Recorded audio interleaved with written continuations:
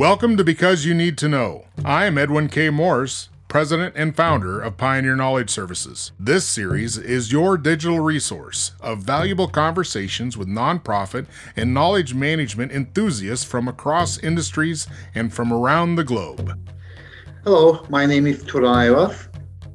I am the Director of Certificate Accreditation Program at NC National Accreditation Board, which is a national quality assurance and conformity assessment body of the United States and is a wholly owned subsidiary of American National Standards Institute, NC.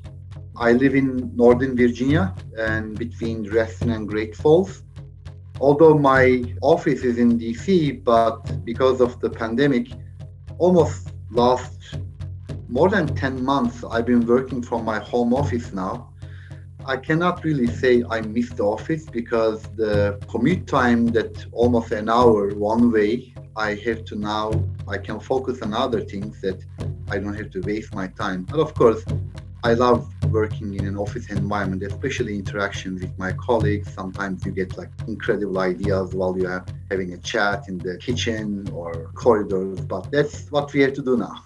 How do you still stay in touch with the field of knowledge management? Because I know that's what you focused on with your research and your PhD work. Yes, interestingly, my interest in knowledge management has started around 2002, 2003, when I was doing my doctoral dissertation. And that time, knowledge management was the topic. Everybody was talking about it, and I wanted to write a dissertation about and start doing document review, digging, and all sort of information.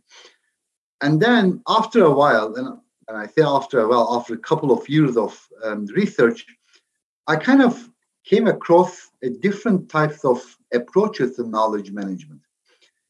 Mainly, there is one approach considered knowledge as a commodity, similar to information. The other considered knowledge is a socially created phenomena, but not a commodity. So then I built my research on that, and I took a little bit different routes and finally complete my dissertation, etc. Mm-hmm. Then fast forward, what I'm doing right now is actually kind of doing the knowledge management work, because if you take that approach, knowledge is not a commodity like information, but knowledge is a socially created phenomenon. That's what I do, basically helping organizations creating the value of what they offer, especially when they are offering any type of educational training programs, and disseminate what type of content, knowledge, expertise they have to the others who are seeking to fill that skill gap in the industry. So I'm kind of, I don't know if that is the term, but I kind of see myself as a knowledge broker. Sure. Between these entities. Very cool. So really, it's interesting because there seems to be the commodity side versus a social construct.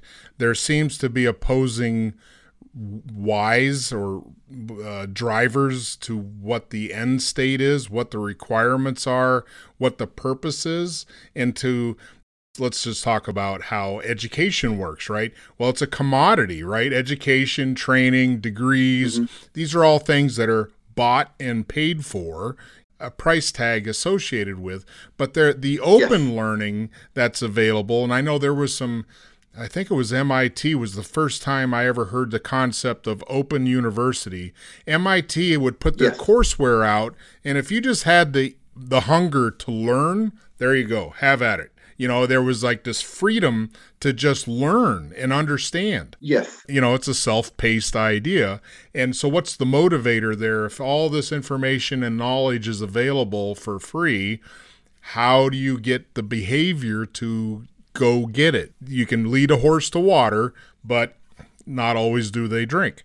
What's the motivation? What's the behavior change to help communities? And I'll use the word, not so much organizations. Organizations are usually addressed in the realm of knowledge management. But what about society? You know, if we go to the social structure like you're talking about, where it's not a commodity, but a social construct, how do we help communities and society with knowledge and knowledge management? Well, I guess I'm going to go back to that earlier discussion in my dissertation. When I just started my dissertation like 15 years ago, there is this dichotomy called is the difference between data, information, and knowledge. And basically, difference between information and data, information is a useful data. And there are a couple of definitions of knowledge, but the most that I like and I even use is knowledge is a true information.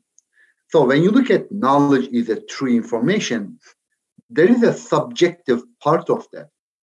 In a given example like you just provided, let's say MIT open courses, anyone can just access those courses. And basically, and even MIT, one of the motivation that MIT said that if you think you can gather that information and you can be as knowledgeable as anyone, then here's your chance. But interestingly, that will not be the case all the time, because just because you read a book or you read a content that provided by MIT, you may not have the same knowledge of someone who actually attended the school. The reason is that, again, the social interaction part of it. Imagine you are reading a book just about a subject. What you're getting out of that book is gathering information. You don't become knowledgeable just because you read the book.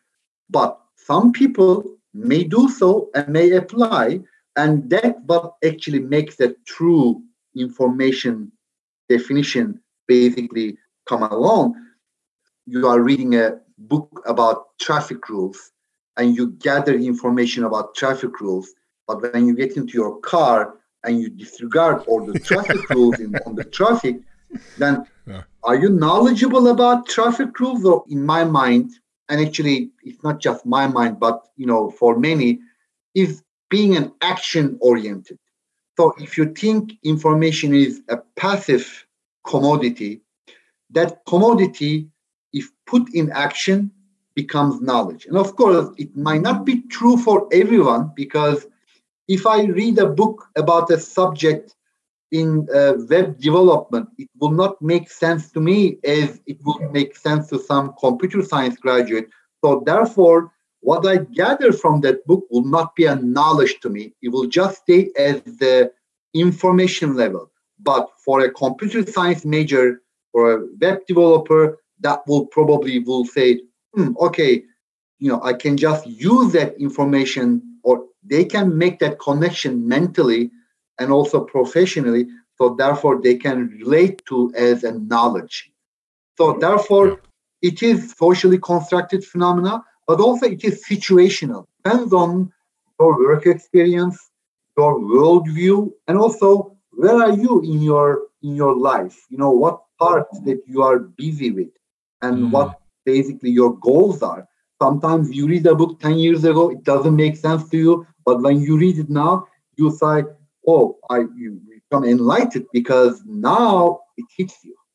That is knowledge to me. So it sounds like in that viewpoint, knowledge is always a moving target. Yes. And that's probably the beauty of it, because when you think about this, you cannot say you got it. Okay, I have the knowledge.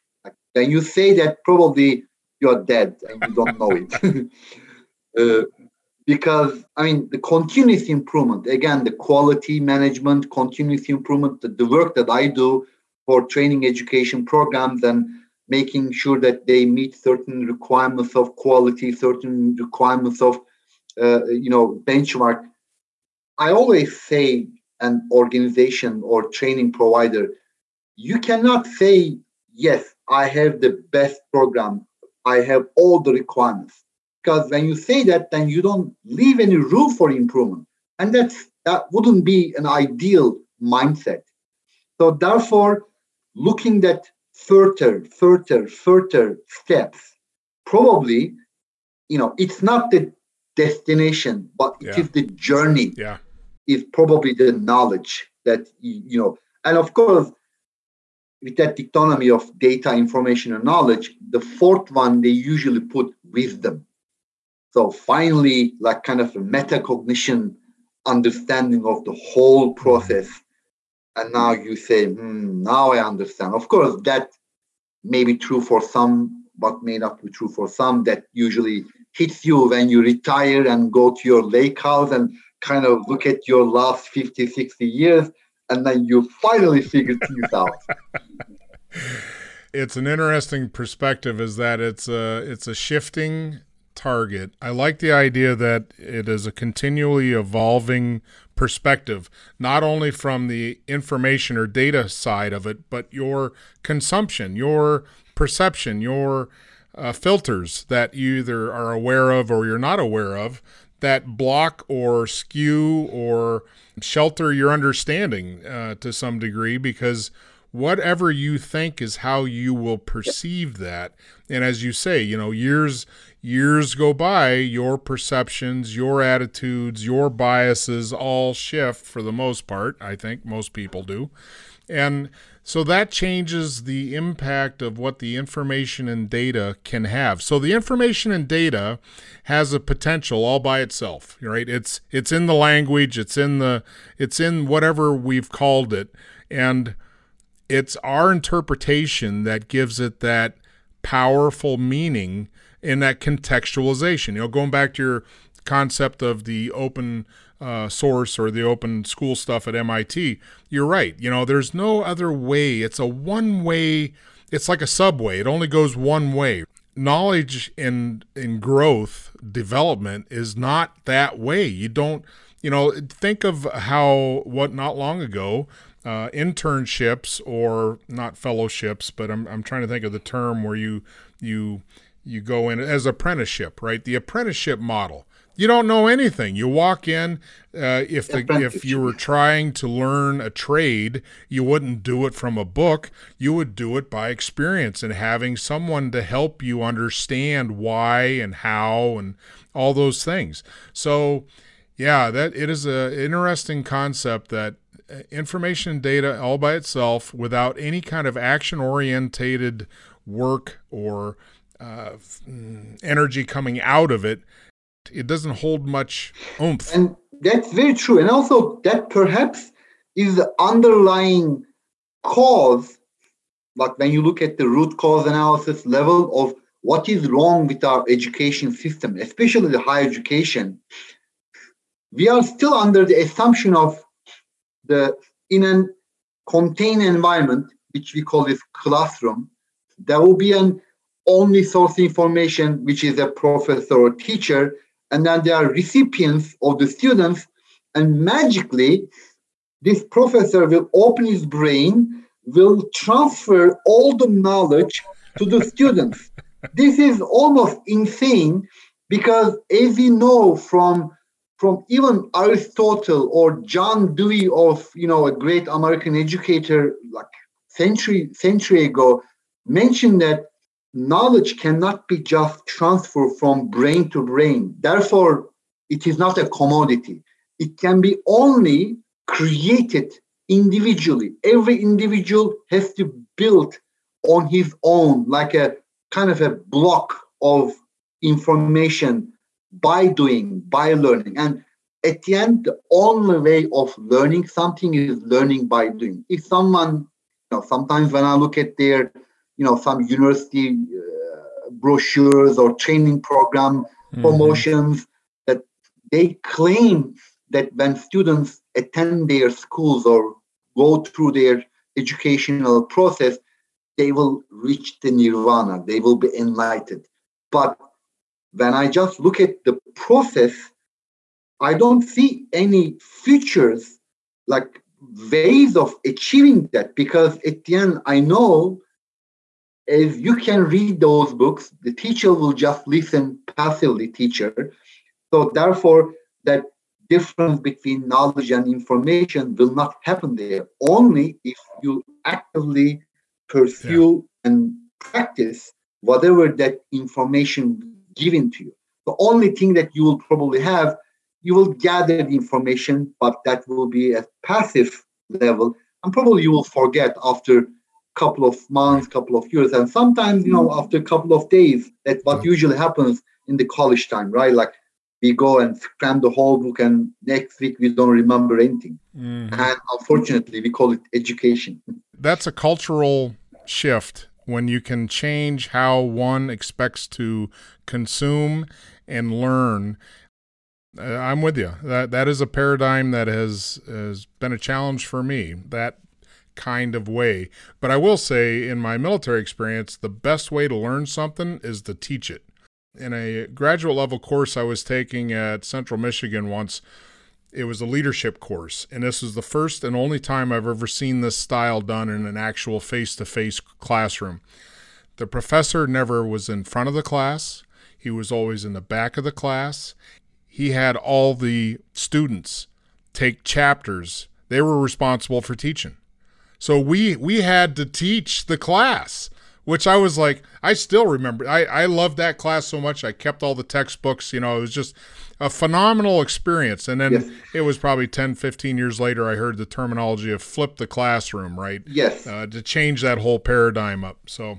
And, there are a lot of neuroscience research actually supports it, because when they look at the brain scan of someone teaching a subject and someone actually engaging of that subject, in practice, they just see that the same sides of the brain, becoming active. So teaching a subject actually a kind of a simulation, brain simulation, that you feel that you're actually doing that particular practice.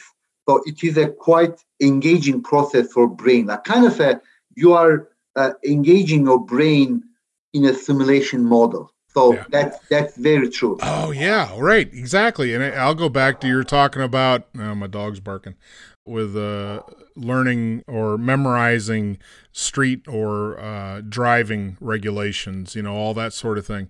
Learning from a book versus behind the steering wheel, you're participating in that active simulation. So yeah, it's a tactile, muscle memory, all those things versus just a consumption of information. Even now, higher education last 5 to 10 years, even more than that, we are seeing that a big shift, especially last 1 year because of pandemic.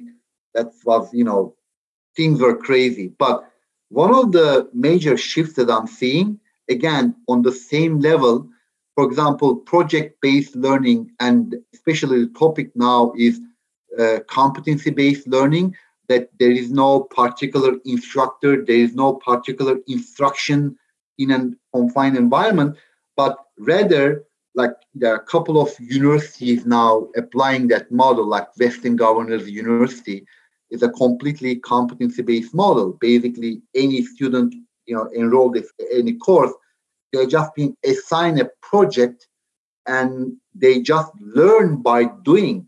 And the incredible thing about that, you actually, when you complete a course or when you graduate, you actually have a work experience in that particular area. You just don't gather information, but in true definition, you become knowledgeable. And that's why, especially industry employers are really enjoying that kind of model, because in the current model, you have to kind of relearn everything in your job. And sometimes the higher education faculty will say, oh, we are not teaching here what you can do in job, or you have to unlearn everything and then relearn all this craziness. And you kind of you go to a college 5 years, 4 years, and you basically waste your time there. Why are you going there if you're not going to apply anything you learn in the job? That's 90% of people will say, why I'm going to college? To get a job, to apply my skills there. And if that is a broken chain, then that is the area that we must focus on that. I appreciate your time here today. Before we leave, I'd like to ask you what your definition is of knowledge management. I'm going to disappoint you now, because after my research, and it took a while to complete my dissertation, because my dissertation chair, Dr. David Schwant, was an incredible person, but he was a kind of a person that he leaves his students to figure things out by themselves. like in the true definition that he was saying, I'm not going to give you the answer. You have to find the answer yourself. So therefore, my dissertation took longer than it did. And after that, I learned that you can't manage knowledge. You can only understand and in some ways create knowledge. The only thing you can manage is information, because knowledge is so subjective, situational, and social phenomena. The time or the moment you think you are managing knowledge, then that probably is a red flag. Either you are managing an information or you are something doing incredibly stupid or wrong that you are basically in the wrong path. So unfortunately, after all of these years, I don't believe the term knowledge management. And that's why even in my dissertation, like 10 years ago, I changed the term knowledge management to knowledge creation, because you can only understand knowledge and help creation of knowledge. But once it is created, you have to just go with the flow. Well, my friend, I thank you very much for your time today. It was a pleasure. You're welcome. Thank you. I enjoy our conversation. Thanks. Because You Need to Know is designed to bring people's experience and their knowledge forward to be shared. I'm Edwin K. Morris, and I thank you for joining in to listen to another conversation brought to you as a public service of Pioneer Knowledge Services, a nonprofit tax-exempt organization with a charitable knowledge management purpose. Find us online at pioneer-ks.org and add your voice to the conversation on Facebook.